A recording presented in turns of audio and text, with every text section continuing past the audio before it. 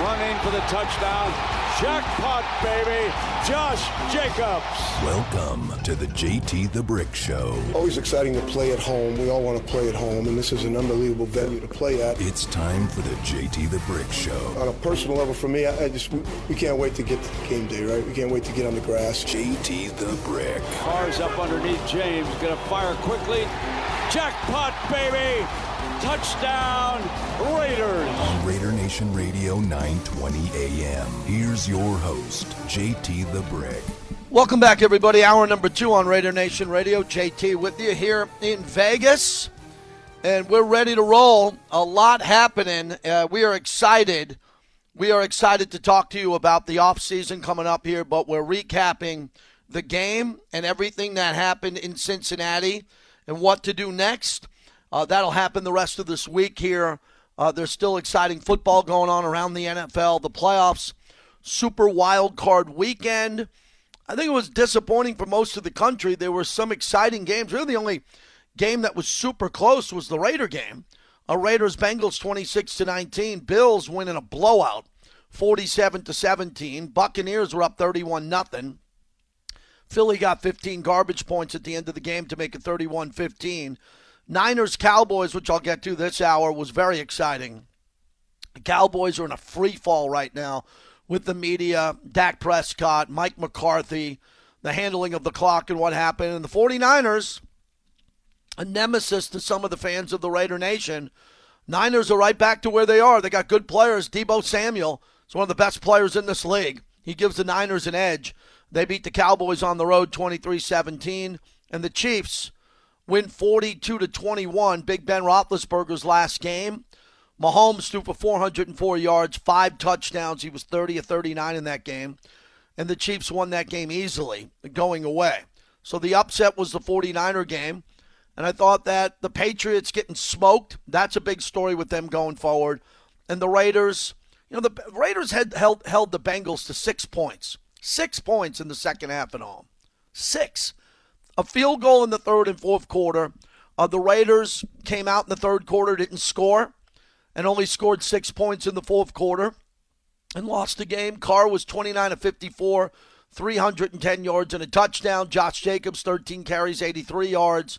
Jamar Chase for Cincinnati had 9 receptions, 116 yards. Look, I'm looking at Burrow's numbers and Chase's numbers. The Raiders did a decent job containing them. They did. They contained Burrow and Chase in the first game.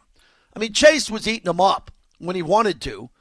But again, he had less than 10 receptions and less than 120 yards for a guy who had a 266-yard game. So the Raiders were in the game the entire time, but they didn't have the ability to clean up some of the mistakes. The referees didn't help, and they had the ball with one last opportunity to tie the game. With 30 seconds to go on the 9-yard line of Cincinnati, they should have found a way to win that game or tie that game up and get to overtime, where I really think they would have had a big advantage because they're the best overtime team in football, one of the greatest of all time this year. Carr versus Burrow and Carlson the kicker. Raiders could have got to overtime and won that game. And how they didn't is pretty surprising to me. As all year long we've been bringing in Harry Ruiz on Monday. You'll hear him more and more on this time slot. I think he's a great guest. A guy who can step in and host with me, fill in when I'm on the road. Love everything you did this year for us, Harry. Thanks for coming in on a disappointing way to end the season. How are you? Of course, JT, thank you so much for having me on the air, brother. And yeah, it's a disappointing ending. Did we want more as a Raider Nation? Of course we did. But at the same time, we see ourselves a month ago, and we never thought we had a chance of being in the playoffs. And look what this team did. The resiliency was amazing. Derek Carr, the defense, the special teams, they picked it up when they needed it the most, and they were able to earn themselves this spot in the wild card race. And look, I think this could be the first step of something big for this team, and I hope it is. Yeah, you got to look at it that way. This momentum that the Raiders built, and we'll talk about that later in the season, the momentum that was built is real. The fact that this team came together. But, Harry, you know as well as I know, there could be a lot of changes that we're not aware of. The owner's going to make decisions. He has the right to do that for the long-term future of this team. He could roll everybody back. He could make some big changes. He could make changes on one side of the ball and not another, and you're aware of this. You talk to fans as much as I do about either change on the horizon or not. I think it's going to be a big topic here in the next couple of weeks. Absolutely, and you look at it both on the field, off the field, in the offices, there could be a lot of changes. For the moment, we are still not hearing any rumblings of what's going to happen, and that's something that we know from this Raiders organization. They keep everything in-house. They don't like leaking stuff out to the public, and when it does, it's because it's something that's already finished, something done. So it's just a wait-and-see game right now at the moment, but there has to be those interviews with the head coaches, because you didn't end with the same head coach that you started the season, and maybe somebody blows Mark Davis's mind away and be like, you know what, I want you to be the next head coach, or maybe he stays the same route that the team is in right now. Mm-hmm. Harry Ruiz, the Latino voice of the Raiders. We appreciate him here on Mondays. All right, let's talk about the game here and the inadvertent whistle and what happened. I think the letter of the law is the whistle blew. You could hear it up on Brett Musburger's play-by-play call on almost the roof of the stadium. It was obvious to everybody on TV. The letter of the law is you got to play that play over again. How'd you see it? Yeah, us on the Spanish broadcast, we're not at the stadium. We're calling it, this time we called it from Raiders headquarters. We didn't have the audio. So when I'm looking at the play and everybody's reaction, the first thing in my mind is he stepped out of bounds, or Q was so up on him, Quentin Jefferson, that they called the play dead. And then they call a touchdown, and I was like, inadvertent whistle maybe? And then I start seeing social media, and I saw the replay, and I was like, definitely that whistle. And the rule says you call the play dead the moment the whistle blows. And that's why players, even the Cincinnati Bengals, they didn't know what was going on. But they finished the play, they caught the ball in the end zone, and it was called a touchdown. One more time, the Raider Nation on the wrong end of a referee decision. Also, as we look at the game, the Raiders had 2 turnovers. Cincinnati had none. And the big play that people are talking about is Peyton Barber and what happened on that kickoff where it was going out of bounds, and he touched it there. You know, that was a 37-yard mistake there that really took a lot of momentum away. Can't make mistakes like that in a playoff game. Absolutely, and I saw a lot of Raider Nation brothers and sisters from Latin America tweeting at me at La Nacion Raider saying that the defense failed this team in the first half. I'm like, no, the defense was the reason why this team still had a shot in the second half, because you look at that play, the Carr fumble on third down, that left Cincinnati inside their red zone, inside the 15-yard line. And the Raiders defense limited them to a field goal. And then the Peyton Barber situation where he should have stepped out of bounds and he didn't first, that gave the Bengals an offensive drive that started on the Raider territory on the 45-yard line. They got to the red zone, limited again to a field goal. Those kind of mental mistakes don't get you anywhere in the playoffs. And still, the Raiders were in it until the final play of the game. I mean, that was the frustration knowing that this team could have done way more. Harry Ruiz joins us. Harry, I want to talk about, the penalties happen. The Raiders have usually been a team that has a lot of penalties. That's been around a long time. And we know that in certain years it's better than others, but I thought the problem with the team this year was the fact that they weren't that efficient in the red zone on offense and clearly not with the red zone defense. And those are 2 big things going forward, and they were able to fight through that and make the playoffs. Red zone offense and the ability to stop red zone offenses with their defense. How did you see that? Yeah, those final 20 yards had been the biggest issue all season long for the Raiders on both sides of the ball. Obviously, you want fresh blood in that offense to come in with new plays, with new imagination, bring things that are out of the ordinary. And we saw the Raiders go to their bread and butter, usually running the ball or to Hunter Renfrow. We don't see a lot of targets to Darren Waller in the red zone. Why? I don't understand, but that happens. And defensively, fortunately in this game, the Raiders had those 2 big stops in the first half that limited the Bengals to field goals. But at the same time, JT, after the Raiders touchdown, their opening drive field goal, and before their closing half touchdown, the Raiders only had the ball 5 minutes, 58 seconds, 13 plays, 51 yards. That means that your defense was on the field the rest of the time, 16 minutes and 34 seconds, more than a quarter's worth of play, 34 plays. And the defense still held it up. It was bend, don't break. That's what happened. Offensively, the team just couldn't find it together during the whole game. And it's what we had been talking about right here on the air, JT. First drive, they look good. 2-minute offense, they look good. But the rest of the game, they need to get it together. Harry Ruiz is our guest. Harry, on that final drive, why didn't they take a shot in the end zone? What do you think happened with that play call there? I didn't like spiking the ball on the 9-yard line with plenty of time left. I don't think a team like that, you got 4 plays to get into the end zone, period, to start on second down when everybody was set on first down. I know there's a sense of urgency to get up to the ball, but they did. And I think the quarterback's got to do a better job, on the hustle to have a play there, a trick play, something quickly like you think you're going to spike the ball and you take a shot at the end zone. You get a flag, they move the ball to the 1-yard line in the end zone. Exactly. I said it on the air the moment it happened. I didn't understand why you spiked the ball, why you want to stop the clock right there. You can stop it on an incomplete pass as well and still have 23, 24 seconds left with 3 more downs to go. I didn't understand the spiking of the ball in that moment because at the same time, you don't want to give Cincinnati a shot at trying a late field goal to win the game in case of you tie it. So I didn't understand that. And then those 3 plays, I'm looking for the team to do something, throw it into the end zone, and you want all your weapons inside those 10 yards. And I didn't get it. 4th and goal, and you got Renfrow and Waller both outside of the end zone. I got a feeling that the only way they were going in that play was towards Zay Jones, and you saw that he was covered very well. And a lot of people are asking for pass interference. In that instance, the referees, you can't trust them. You got to trust on your own players, and the Raiders tried it with Zay Jones, weren't able to get it. Yeah, Harry Ruiz is our guest. I thought there was pass interference on that last play, too, and I thought the Raiders were owed a makeup call because of what happened with the inadvertent whistle, but they're on the road. But at that point in time, I don't know how players aren't running into the end zone. A corner out to the end zone. There's plenty of time, and for Derek to keep the play extended outside the pocket. Harry, I say this again and again and again, and I hope it's not taken out of context ever. I believe in Carr. I think that Carr can make more plays out of the pocket. I think he can run 9 yards for a touchdown if they don't spike the ball and he spreads everyone out. I think he has the ability to lead this franchise to the Super Bowl. But he still hasn't won a playoff game. And on that final drive, he had the ability with 4 plays to get the ball into the end zone.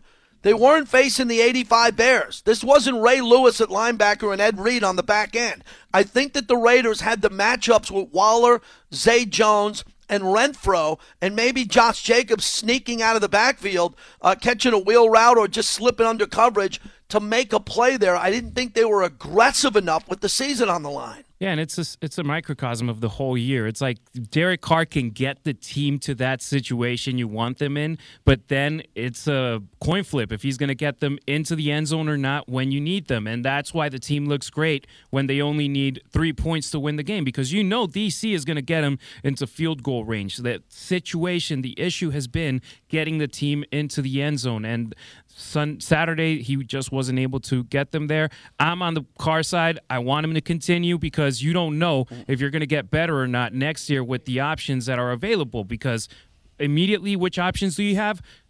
Free agency and the draft. Trades, that's just speculation. You don't know if another team is going to get rid of their quarterback or not and what you're going to have to give away. So I'm good with what the Raiders have at the moment, and I don't know if they can get better or not with outside options. Harry Ruiz, the Spanish voice of the Raiders, kind enough to join us on Mondays. Throughout the course of the season comes to an end with the loss at Cincinnati. The other things that have to be cleaned up in the offseason would be the secondary and how do they stop players like Chase. I'm a fan of Merrick.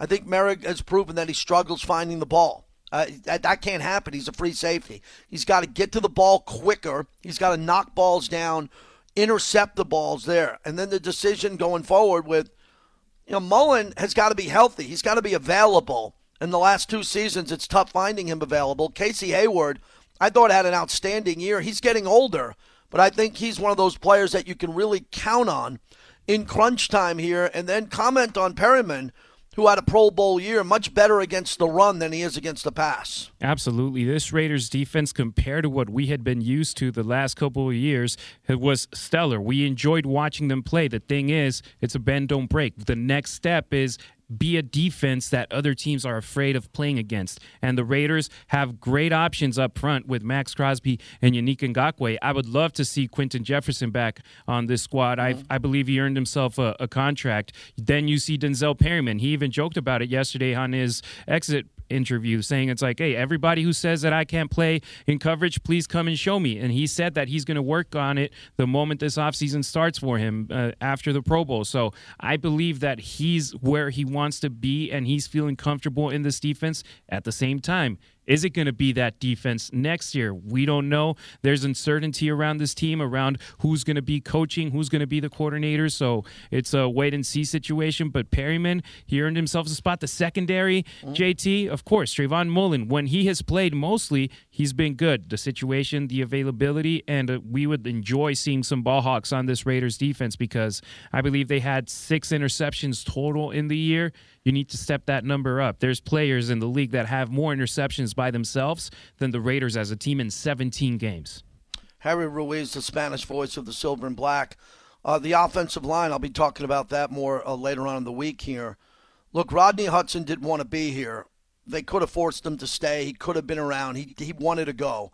And for Rodney, we wish him well. He won the Commitment to Excellence Award many times. He was a great Raider.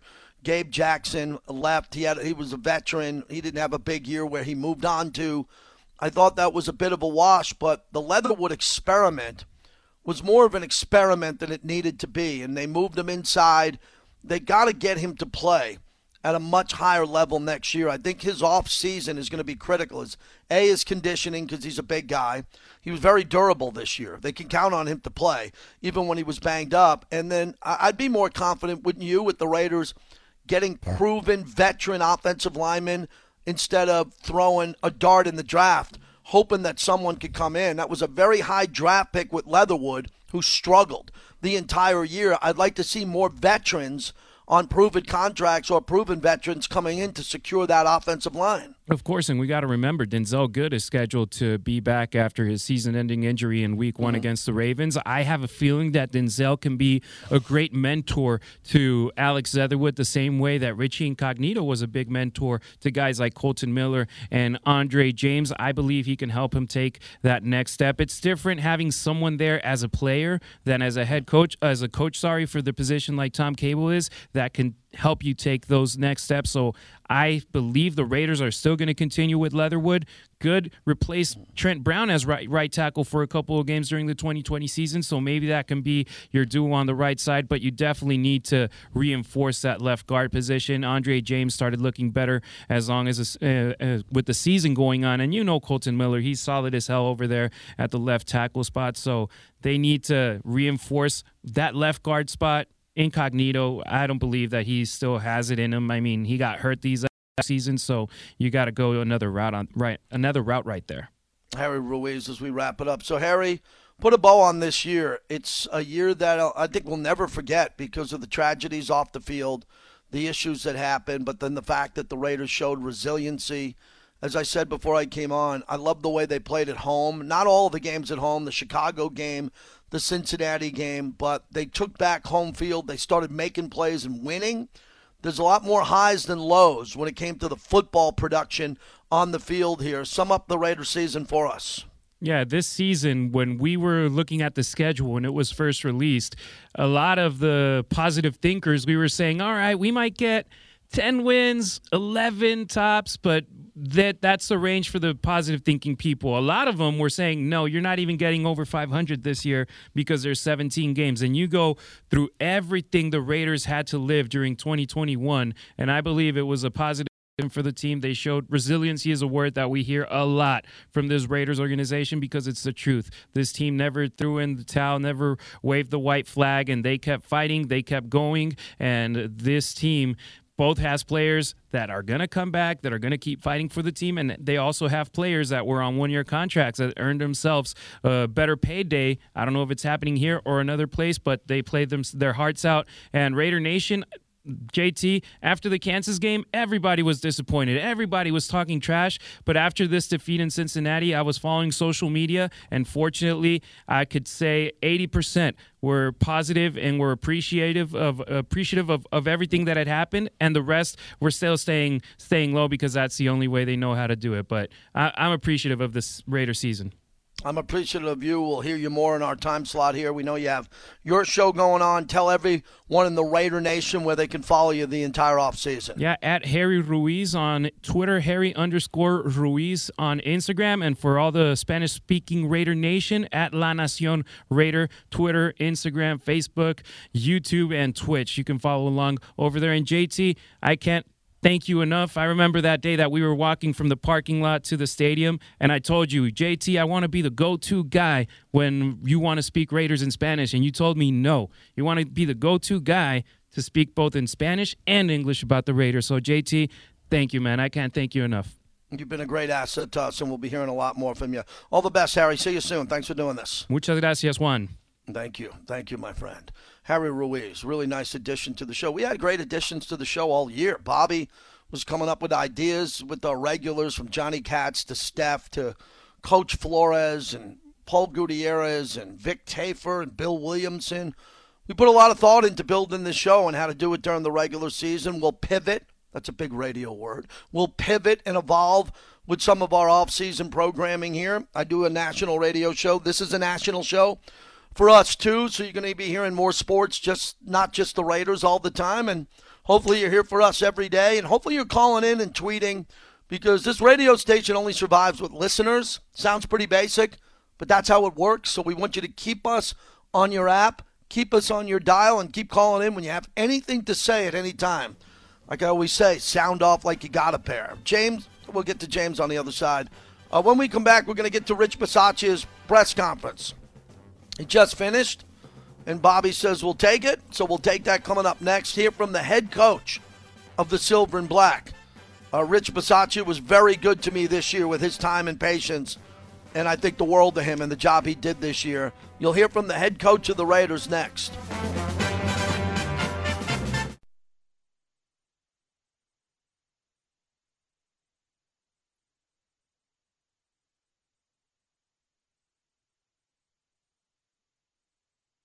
In the moment, we didn't know because we heard a whistle. The ref said he was out, and then they said it was a touchdown, and then there was no review. So we were just like, all right. So we just kept going. So, we had our opportunities. We just didn't capitalize. Opportunities got away from the Raiders in a couple of losses this year. A couple of big opportunities that got away, and that one in the playoff game against Cincinnati. I thought they were the better team. I thought the Raiders were the better team. I thought they had an opportunity to win the game early, middle, and late. They didn't get any help from the officials, but no one cares. The season came to an end, and that's disappointing. For all Raider Nation, who all year long was completely encompassed with this team, brought their A game to every game. That was Max Crosby. How about Max? What a year he had. When we look at these players, there were a lot of great moments this year. Highlight plays. We'll talk more about that tomorrow. Tomorrow we'll look back on the entire season, the good and the bad, what happened on and off the field, and then we'll get ready for what's going to happen next, and we'll wait and see. We don't know. We'll wait and see. It could happen at any time during the day, any press conference. We'll be ready to move on a dime and get it going. Rich Bisaccia, head coach of the Silver and Black, just met the media at the Intermountain Healthcare Performance Center. Here he is. Start out with a few words here, and then we'll get into the questions. First of all, I'd like to thank certainly our players for their constant and consistent work and relentless effort to improve every day. That's all we really ask of them. They succeeded in that. Also, I'd like to thank the coaching staff for never blinking and for always putting the man first and then coaching the players second. Also, I'd love to give a shout out to Raider Nation for their loud and never-ending support for our team. They heard you, and they heard you, and you need to understand that. To have fans in Allegiant Stadium for the first time this season was an incredible experience, and in the future, I think this team will take great pride in playing at home and making an advantage to them. To play the Chargers with a blackout crowd was energizing for our players in that game, and I think it showed, again, all the way to the end. I'd like to finish by also thanking Mark Davis, Mike Mayock, and the entire Raider organization for their on-time support throughout the entire season. It was much appreciated. No one ever wavered. I believe it's a privilege to coach and play for the Las Vegas Raiders and in the National Football League. And with that, I'll take any questions you may have. Hey, Rich, this is Vinny. I was just wondering if you've gotten any clarity on your position moving forward and being the head coach, the permanent head coach of the Raiders. Is that something that you aspire to be? Mark and I have had some conversations. There's due process. He has to interview some other candidates, as I well know. I'm very respectful of the process, what it's supposed to look like and how it's supposed to work. And I think we'll be in constant conversation, and we'll certainly talk again before the week is over. Hey, Rich, Tashawn Reed from The Athletic. Obviously, you didn't expect to be, in a head coaching role coming into this season. What did you learn just from that overall experience, just about yourself as a coach, and how did you kind of grow throughout this experience during the season? Yeah, wow. I guess I learned that I could do the job. I learned that I could have conversations with other coaches to figure out how to possibly win a game and still keep the same role that I had, where you can build a relationship with players and still do the job that I started off with. So I can see now how offensive coordinators can get a head job and still call plays, and defensive coordinators get a head job and still call plays. So I kind of learned that about myself as well. So. Hi, Rich. It's Hondo, and I promise I'm not asking you who stood out on film from the game. But two quick questions from me, please. The first is, I know you don't want to talk about you, but your players have gone to bat wanting you and talking about you being the coach. I'm just curious what it means to have those men rally around you because you've rallied around them. And then secondly, it came out on social media about you doing hand-lettered written notes to your players. Is that something you've always done? Can you talk about that as well, please, sir? Yeah, I'll do the second part first.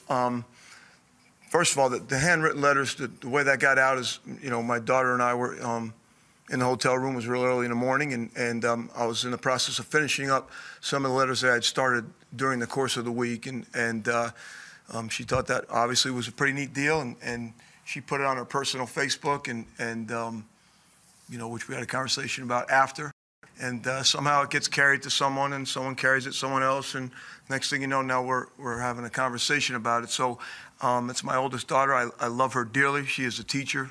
She's been a coach, and I would rather have not that gotten put out that way, but it did. And yes, it's something I've done. You can go all the way back to my college days. I've written different things, put it in guys' lockers, or maybe it goes all the way back to my recruiting type deals. So that was just I usually text players a lot during the course of the week, different things. So this was just an opportunity for me to hit all the players that particularly dressed in that game, that where I didn't have to text every one of them individually. So I just went back to writing some letters throughout the week, finishing them up that morning, and that's how that picture got out there. And so that was my daughter's sentiment of how proud she was of her dad. And I'll take that every day, to know that your kids feel that way about you. So the other part, what was the other part, Hondo? I'm sorry. What was the other part of the question? It was about the players, Rich. Yeah, okay. You've rallied behind them, and they're rallying for you. Yeah, okay. It certainly, what a great gesture, right? What am I going to stand here and say, no, I don't think that's great, and I don't appreciate that. And it was never asked for. Actually, there were meetings that we had where I almost, kind of explicitly told them, don't do that, or you don't have to do that, or that's not why we're all here. And we're now have an opportunity to put ourselves in position to win games. So, but that being said, I'm extremely grateful for the relationships that have been built with me and the players, along with the other coaches and the players, and me and the coaches. So for them to do that, I'm very thankful and grateful for that. Coach, maybe the circumstances weren't ideal, but to any other young coaches that may come up and have to get put in the same dilemma as an interim head coach, and they have to rally behind the team to get to the playoffs or achieve a goal. What advice would you give to another interim head coach that would have to follow in your steps just for the future for anyone? Well, I'd say the first thing is count on the coaches that you're there with. You don't all of a sudden get put in that position and now you're an expert on everything that goes on in any type of sport that you end up, getting in that position with. So that'd be the first thing. And then the second thing is to always remember that it's about the players. And if you try to put yourself in front or have a personal agenda, it usually doesn't work out. It's about the players. It's about putting them in position to give them the opportunity to be at their best. And I guess I'll just leave it at that. Rich, it's Chris Matthews with the CBS here in Las Vegas. I was just wondering, the other day, Derek was talking about this is not the most talented team that he's been on, but it was the most cohesive, and I guess just the way they came together. How does that happen? Is it unusual for a group of men like this? And at what point did you kind of see that evolving to where they became who they were this year? Well, yeah, I do believe it's a very unique, it became a team, as the year went on. I think that's the thing they probably take the most solace in amongst themselves in the locker room, is they feel like across the board, offense, defense, all those guys, they've done things together outside of the building, and certainly they've enjoyed themselves inside the building for whatever those reasons are. I think they found a great respect for each other's work.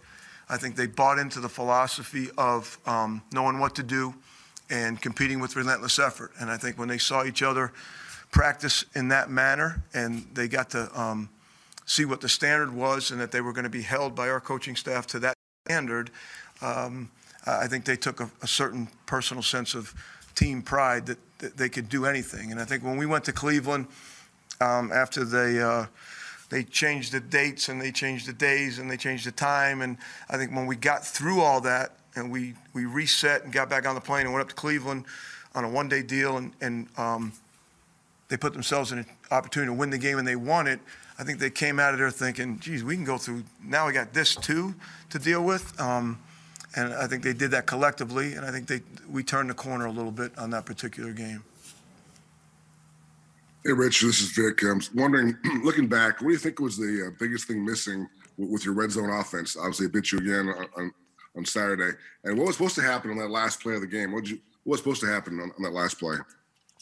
Well, I think the last play we would have liked to have scored, So, but whatever the circumstances were that we didn't get in the end zone and give us a chance to put ourselves in position to win it. But, we had some red zone issues throughout the year, obviously, and then we'd like to clean that up in the future if this stays status quo. We'll see what happens. Hi, Coach. Heidi Fang, Las Vegas Review-Journal. I wanted to ask, first of all, just what about yourself did you learn in the role of a coach? And secondly, was there any big moment on a personal level that stood out to you, something about this team this year that you will really cherish? I'm sure I learned a lot of things. I haven't really written them down yet or overthought it. We just kind of got through player interviews. I finished up some of them this morning. But I'd say the locker room after the Charger game, to know that those guys can let all that out, just that emotion that they've gone through all year, and then to put themselves in that position to win it in the end in that fashion, another overtime game, and the emotions that they had for each other, the emotions that they had of maybe, a sense of, wow, we really did this together. I think that's probably was the best moment for me throughout the whole year.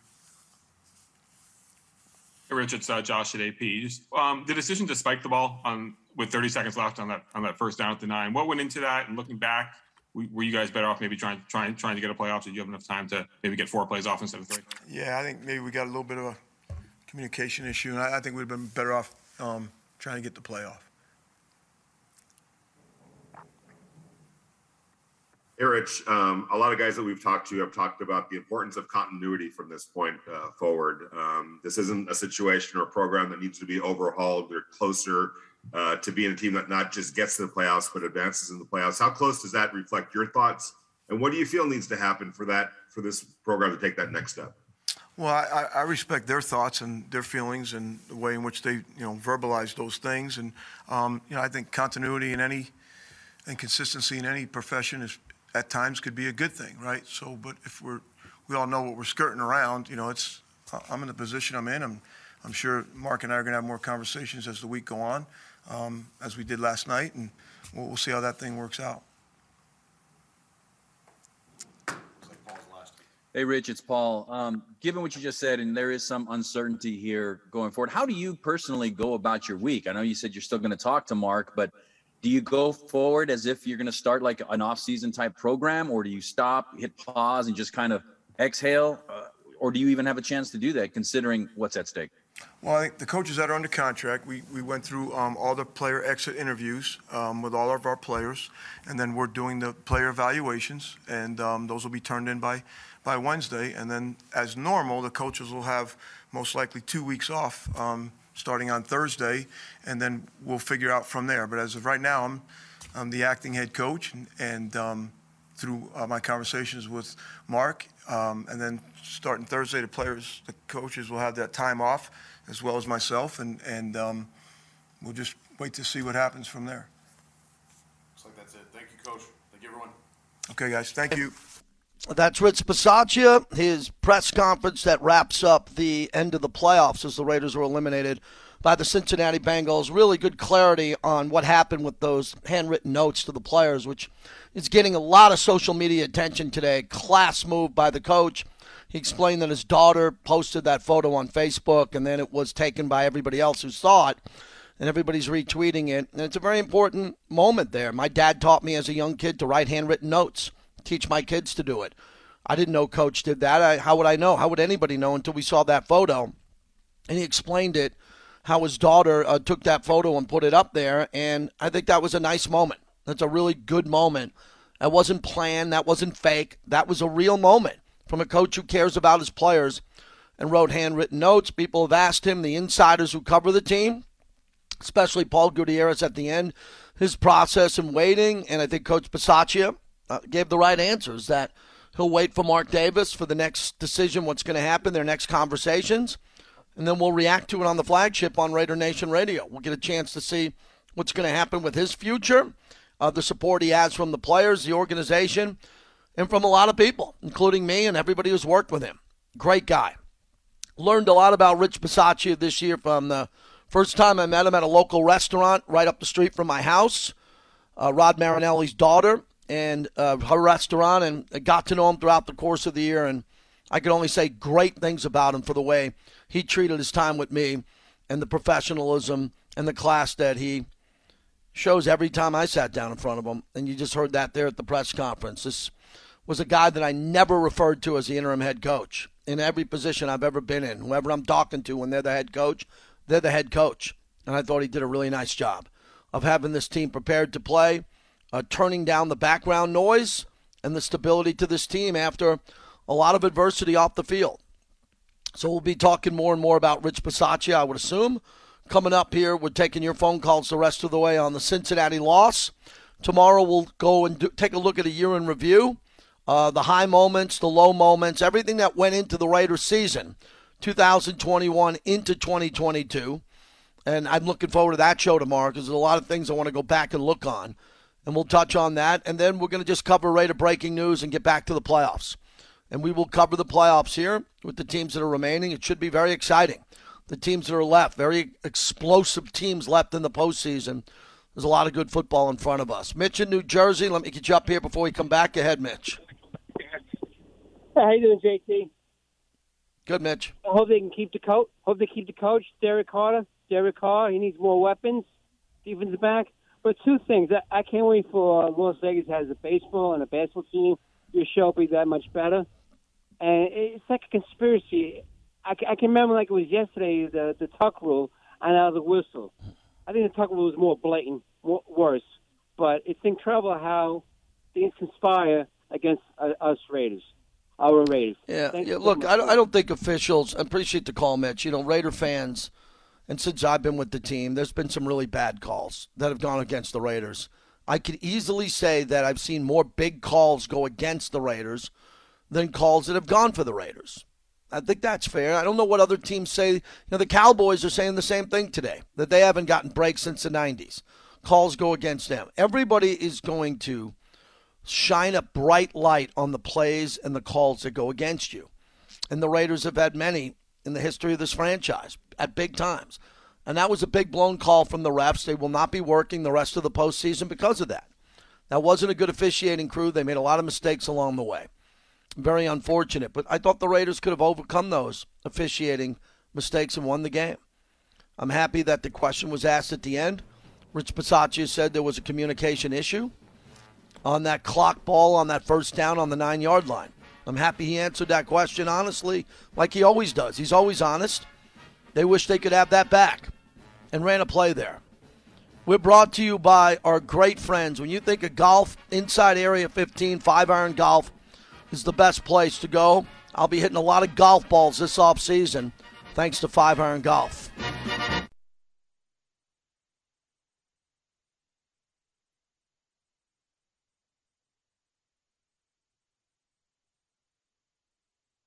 I can absolutely see it. I don't think penalties helped on some of them, but talking about the red zone and all that, like everything is just frustrating right now. I didn't expect it to go this way. I didn't feel like it was going to go this way all during the game at any point, all the way up until the last, a couple seconds. So everything just pretty frustrating when you look at, especially that. Derek Carr, yes, it was a frustrating end to the season in Cincinnati. The Raiders could have won that game. They came up short, but a heck of a season. Highs and lows, very entertaining. I think Raider fans who are season ticket holders who didn't sell their tickets at Allegiant Stadium had a blast. There was a lot of great times out there, from the first game, the walk-off from Zay Jones against Baltimore, to the final win against the Chargers. We got a long off season here, but it'll go fast because the Raiders played into the playoffs. The off season could have started 2 weeks ago. Tell me how that would have been. I'm happy we got 2 more weeks out of this. I was hoping for another 3 weeks, and it didn't work out that way. They have to build momentum going forward after the good that came out of this year. The adversity and the resiliency leads this team in a very good spot to build on what they did. The schedule is absolutely brutal. Brutal. I don't know how a schedule can be that brutal, but they're going to have to play it. Can't do anything about it. And they're going to have to be better than the teams on the schedule. They have to tweak the offense and get it faster and better. I think they'll be able to do that with help on the offensive line, maybe another wide receiver. The question is, are they going to use a draft pick? They have a draft pick that isn't that impressive in the late first round, in the mid-20s. Don't know what the decision's going to be on moving up or using draft picks to get veterans or just staying there to take the draft picks. No idea. Nor does anybody. But the team has to get better, because if you've been watching football over the weekend and you saw Josh Allen play, that was a team I predicted to win the Super Bowl this year. That pick looks pretty good, but they got to play Kansas City. All you got to do is watch Buffalo and Kansas City and see Justin Herbert play a week ago live, if you were there, to know that this is going to be tough sledding. This is not going to be easy to go out and win with this division and these quarterbacks and these playmakers. So you got to get better on defense, and you got to upgrade the offense. That's hard to do. But they're a 10-win team, and no one's going to shed a tear for them. They went through a lot this year. They've got to now go from a 10-win team to an 11, 12-win team. Get a home playoff game or an opportunity to be closer to playing at home with Kansas City in front of them. That's going to be hard to do. So it's a huge offseason. Huge offseason with so much on the line. And hopefully the team makes those strides. I have full confidence that they will. But a lot of big decisions coming up. Jim in Yonkers. Thanks for holding, Jim. Go ahead. How you doing? Thank you for taking my call. First-time caller, 54 years old, long-time Raider fan. I wanted to throw something at you that I've been hearing. Burrow runs out of bounds. The whistle blows. He throws an interception. What do you think happens on the play? If he runs out of bounds, he's out of bounds. No, I meant he's going out of bounds. The whistle blew inadvertently, and there's an interception by the Raiders. What do you? I think they overturn it. I think they overturn it, and they run the play over again. They would run the play over again, but they didn't run the play over again with this situation. No, that's the whole show. Yeah, exactly. If you listen to the NBC telecast, I like Mike Tirico and I like everybody, but not one of them brought up the whistle, and we all heard it the first time it happened. It was an awful broadcast. It was an awful broadcast. I'm a Tirico guy. Exactly. It was one of the worst broadcasts I've seen, and I was in a casino, with a lot of people and family trying to watch the game there. The broadcast, the camera work, I got to run. Appreciate you called. Drew Brees was terrible. There was no way he should have been brought out of the studio and into the booth. Again, that's a classic example of an athlete cutting the line as a broadcaster. You don't put a guy who doesn't do games. He did some Notre Dame games. You don't put him in the booth. He's a rookie. He's not Tony Romo. The only guy who would do that is if Peyton Manning wanted to do this. You put him in. You don't put Drew Brees in. He was awful, terrible. It's all over social media. It was awful. The broadcast was cheap. It was a terrible broadcast. I'm surprised to say that because I think NBC does the biggest broadcast with Al Michaels and Chris Collinsworth. Everything about that game was a bit off. I talked about it after the game on the postgame show. It wasn't a good broadcast. It was a terribly officiated game. There were penalties, a lot of mistakes. It was a tough watch. Fabian in the South Bay. Hello, Fabian. Hey, JT, as always, thank you. Hey, I'll keep it short. Two things the Raiders got to do. I hope they bring everybody back with a little tweaks. We got to change the red zone offense. Settling for field goals is why we lost yesterday. And with regards to the wide receivers, we need somebody to fill those shoes. We got to do it. I'm really optimistic for the offseason, but those are the big deals. Those are the two big check marks for next year, JT. And thank you again. Thank you. Appreciate it. Ian Rappaport reporting a minute ago. The Raiders have put in a request to interview Patriots defensive assistant Gerard Mayo. Their search begins. And that's not all. They also requested de facto GM Dave Ziegler. So that just came down from Ian Rappaport as the Raiders have just begun, according to Ian Rappaport, just now, the process of interviews, which is part of the process for every team. Leonard in San Jose. Wrap it up, Leonard. Thank you. Hey, JT. Thanks for taking my call. Thank you. So, Los Angeles, Oakland, and now Las Vegas, season ticket holder here. The 400s, you know us.